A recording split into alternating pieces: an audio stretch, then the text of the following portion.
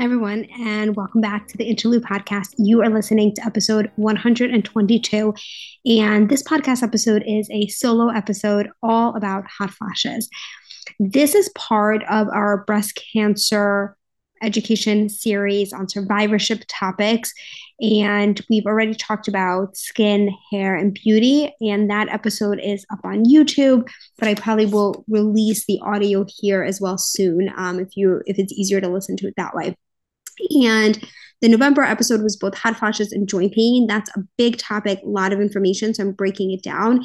And today's episode is going to be all about hot flashes, what they are, and ways to treat them, both from medication, so a pharmacologic approach, and then a non-pharmacologic approach, including exercise, behavioral, lifestyle interventions, and then, of course, all of the different supplements that people ask about.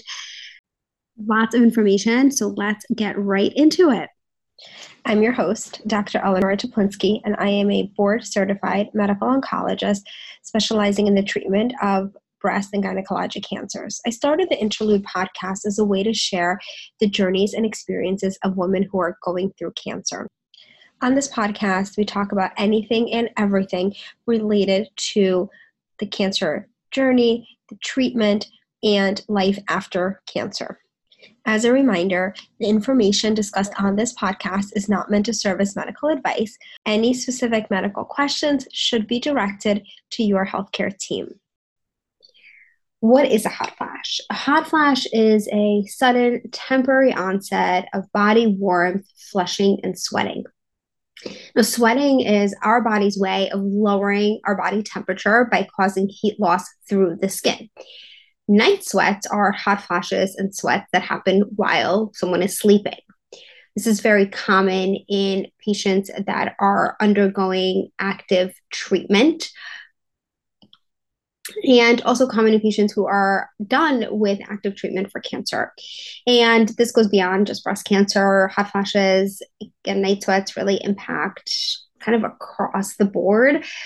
And many cancer treatments can cause hot flashes and night sweats. And really, we kind of think about this as being from tamoxifen and being from endocrine aromatase inhibitors, but it goes beyond endocrine therapy. And especially when our treatments, whether for breast cancer or for a different cancer, cause women to go into menopause, then we definitely can get a lot of hot flashes and a lot of night sweats, and really can be debilitating and can impact quality of life.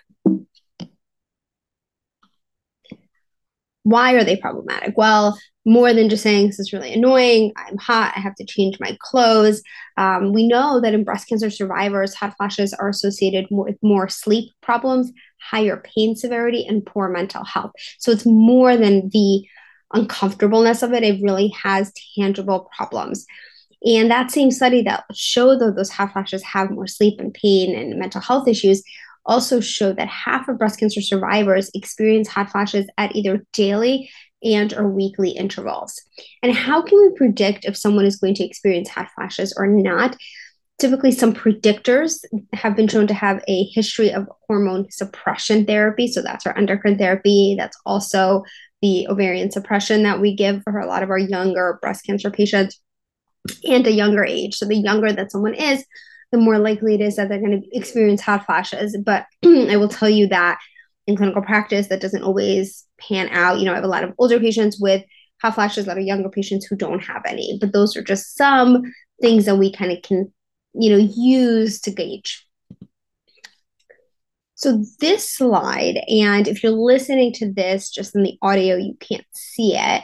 But this is there's a picture that I'm sharing here that talks about all of the interventions that are available for treating hot flashes. And some are behavioral, which we'll get into, and exercise. Then we have pharmacologic options, which we will get into, and then supplements. And I think I get the most questions about supplements. So we'll talk about that. So we've got our natural health products, we have behavioral therapies, we have pharmacologic interventions. So all of these are things that we can do and attempt to try to treat hot flashes. And my point in saying all of this is that if you are experiencing hot flashes, it does not mean that you are doomed to continue to be miserable from them. There are lots of things that we can try to do. Let's first talk about non-pharmacologic options. First thing is integrative therapies. There is data for cognitive behavioral therapy, yoga, and hypnosis. And I don't think I've ever actually had someone do hypnosis, but there's data showing that it works. Behavioral therapy can be really helpful, and yoga. I think yoga has so many benefits, but one of them is that it may help with hot flashes. Weight loss is recommended if someone is overweight or obese. Now, for acupuncture, I love acupuncture. I think, again, there's so many uses of it, and it's a non medication, which I think is always great. We try to limit adding as many medications if we can. Now, the data for acupuncture in hot flashes is mixed, but it can help some people. And there's really not a great harm to acupuncture. So I always like to bring that up as an option. And, even if it doesn't help with hot flashes, it may help with something else that you're experiencing, like anxiety or mood changes, or joint pain. And so, you might find neuropathy, you might find different benefits. Supplements, we'll get into that. Exercise. I should have really talked about this first because exercise is one of the best things, any physical activity is one of the best things that we can do to lower our hot flash risk or hot flash incidence. Not to mention, exercise has so many other benefits. And so, what you're seeing here, right, is a lot of the treatments for hot flashes actually have other benefits and are going to overlap with some of the things we're going to talk about for joint pain as well. Nutrition, I'm going to share a recent study with you in a little bit, talking about a low-fat plant-based diet and soybean supplementation for hot flashes. And then behavioral modification. So these are probably some of the easiest things to do, and things like using a fan. And tell people keep like a little fan by your bedside table sometimes at night if you're having a lot of night sweats, lowering the room temperature. Avoidance of triggers. So trying to figure out what triggers your hot flashes. For some people, it's alcohol. For other people, it's spicy food. For some, it's caffeine. And that I understand, like it's hard to give that up if you enjoy it. But if that really triggers your hot flashes, figuring out a way to modify can be really helpful. As sometimes people who have switched from hot coffee to iced coffee, and they find that even though that has caffeine, avoiding the hot coffee helps them. So trying to figure out. And then there's a lot of kind of newer products, newer clothes, newer mattresses, mattress pads, pillow topper, like all those things that are designed for cooling. And I'm not sure how well any of those work, but certainly if that's something that you want to try and you do try and it works, let me know. Supplements. So this I get so many questions on, and I'm just going to kind of talk about each one. So the best data that we have here probably is for vitamin E. The data for all of these is mixed, and you have to understand that when we study supplements, we don't have the best studies. We ask people, either half the group takes a supplement, half the group doesn't, or we ask them, were you taking supplements during your treatment? So a lot of the data is in small studies, but it is what we have. So vitamin E, the data is mixed, but it may have a marginal benefit. Ginseng and flaxseed, that data is mixed, but likely not helpful. And black cohosh, there's no evidence for hot flashes. Now, I will have some patients who want to try these things, and they might find that they help. Remember, these are population study level results, so there are going to be people that it helps. And so I always tell people, look, when I get asked about a supplement, whether it's on this list or not, I will say, the first thing I say is, it's safe for you to take this. And that's number one. And number two, if it's safe, what's the evidence behind it? And if it's safe, but there is no evidence, but my patient really wants to try it, I don't necessarily see, I think that's okay to give it a try, just understanding here is the data. And most importantly, again, is it safe or not in context with your cancer history, your cancer treatment, and all of that. And as always, I say this all the time, but talk to your oncology team before starting any supplements.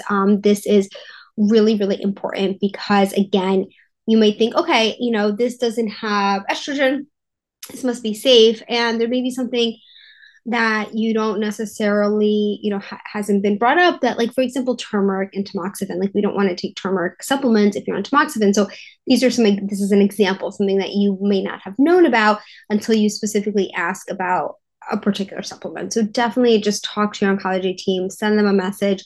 I think this is really, really important and safe. What about over-the-counter medications? so I had to find this picture, just Googled hot flash medications, and these are the things that come up. So you've got Relazin from Bonafide, Quell, Bonafide again, Stripes, Meno, the hormone-free menopause. And so, you can see they're not the cheapest. And do any of these work? And here's what I recommend. When you are looking, you might have, let's say, a friend who tried one and says, oh, this was great. I had great results, and you want to try it. It may help you. It may not. Everyone is different. But again, just like I always go back to saying, well, is the supplement safe? We're going to do the same thing with these over-the-counter kind of hot flash medication. So first thing you want to do is assess the active ingredients. What's really in them? And I always think when you see proprietary blend, and putting that in quotation marks, a lot of that is a way for them not to necessarily disclose what's in there. And so that makes me a little bit worried if they cannot be transparent. I understand sometimes they don't want to reveal their ingredients, but if a company's not being transparent, that's a little bit of a red flag for me personally. Some of these can be really expensive, so you have to kind of say to yourself, is this worth it for me? Talk to your doctor, of course, before trying any of them. And then finally, pay attention to your symptoms. I think can get bogged down by so many fads and so many things that are popular. And a lot of times you may take them and you may take them for months and it's not actually helping with your symptoms. And so pay attention, are your hot flashes getting better? Were you were having 10 hot flashes before and now you're having 6, for example. So just really monitoring and figuring out, is this something that is helping me or not? Physical activity. So both aerobic and resistance training have been reported to reduce hot flashes. Now, I will share that these are not specifically in cancer trials, but they are in the general population. But we're going to extrapolate to say that if they work for the general population, who go through menopause, who experiencing hot flashes, why wouldn't they work for someone who is a cancer survivor or thriver? And also, I like to put this in there that exercise can reduce the risk of cancer recurrence. So that's just yet another reason that we want to get moving. Plant-based diet. So this study was published a little while ago in 2022, and it looked at a plant-based diet for vasomotor hot flashes, symptoms of menopause. Now, again, this is not in a cancer patient population. This is in the general population, but I'm going to just extrapolate again. So what they did in this study, they had 84 postmenopausal women who had at least 2 moderate to severe daily hot flashes. And so it's a small study right away. It's already under 100 patients. But they took this group and half of them received a dietary intervention, which was a low-fat vegan diet. And they also had half a cup of cooked soybeans per day. And the other half were a control group that they made no dietary changes. They were just told, okay, eat what you normally eat. And the only thing that the group got was the soybeans. Everything else they had to do by themselves. And they looked at 3-day dietary records to measure dietary adherence. And each group couldn't have more than 1 drink of alcohol per day. Now, hot flashes decreased by 88% in the low-fat vegan soybean group compared with 34% for the control group. And that intervention group, the low-fat vegan group, also had greater improvements in quality of life. And so, while again, this was not a breast cancer specific study, but it supports the fact that plant-based diets may help with hot flashes. And one of the things that I like here is that they didn't give patients a vegan diet, because sometimes when you give someone, if you send them all the meals, people ask, well, can I replicate this on my own? And so people did, do it on their own. I don't love the idea that this was low fat, because I think there's a lot of good vegan foods that are maybe higher in fat, like avocados and, olive oil and nuts, but, that's what they followed.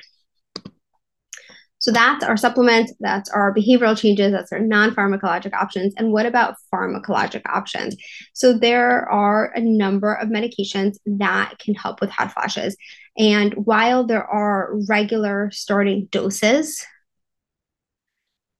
different doses, will work for each patient. And so the most common is venlafaxine or Effexor. And then there's other ones, desvenlafaxine, escitalopram, which is Lexapro, citalopram, which is Celexa, sertraline, which is Zoloft, and there's less data for this, and paroxetine and fluoxetine, and these are contraindicated on tamoxifen. But you can see here that there is a list, and people can definitely go from one to another and switch around. And obviously this should be done very closely with post-monitoring. In addition, we have anti-seizure and nerve pain medications such as gabapentin and pregabalin, clonidine, which is a sedative and blood pressure medication, oxybutynin, which is a bladder relaxant. I use this one once in a while and it can be helpful. And then, of course, hormone therapy. And I put this in there because when you look at what can help with hot flashes, hormone therapy comes up. However, this is contraindicated for the majority of breast cancer patients, and something that you would want to talk to your oncologist and gynecologist about before doing, and primary care about before doing. And I want to share this study. This study was published a couple of years ago, and it looks at oxybutynin. And if we come back, remember I said that oxybutynin is a bladder relaxant. And they did a study of oxybutynin versus placebo for hot flashes, both in women with or without breast cancer. And they found that women with or without breast cancer who are not candidates for hormone replacement therapy, like I said, most of our patients, and had 28 or more hot flashes per week. So that's a lot. It's about 7. No, it's about 4 a day. So that's a lot. Some of you might be listening to this and saying 4 hot flashes, that's nothing. I have 10, but so they had 28 or more hot flashes per week for greater than 30 days. They either got placebo, they got 2.5 milligrams twice a day of oxybutynin, or 5 milligrams twice a day. And the patients in both oxybutynin arms had reductions in hot flash scores. They also experienced improvements in work, in social activity, leisure activity, sleep, mood, relationships, life enjoyment, and overall quality of life. And so that's an option. Neither dose improved concentration or sexuality, but the most common side effect is dry mouth. So a lot of people actually don't like it. And other side effects include headache, dizziness, diarrhea, constipation, dry eyes, and stomach pain. So that's a list. And so I'll tell you that some of my patients will say, the hot flashes are bothersome, but I'm not willing to risk all these other side effects. Whereas other people will tell me, I will do anything to get rid of my hot flashes. So kind of knowing where you fall is important. So should I take medication for hot flashes? So medications can be quite effective for hot flashes, but they do have side effects. Like everything, it is a risk-benefit discussion. For example, Effexor or venlafaxine, which, like I said, is the most commonly used for hot flashes, can cause weight gain and decrease sex drive and libido. So again, it's a risk-benefit. And a lot of these things you can try. And if you don't tolerate it, if you have side effects, then you could always, switch or stop and things like that. And ultimately, it really is about identifying your goals and figuring out the impact on your quality of life. I think that is the most important. Lastly, when we talk about hot flashes, I want to talk about testosterone. Testosterone therapy is administered as pellets under the skin, and it can help ease menopausal symptoms, including hot flashes.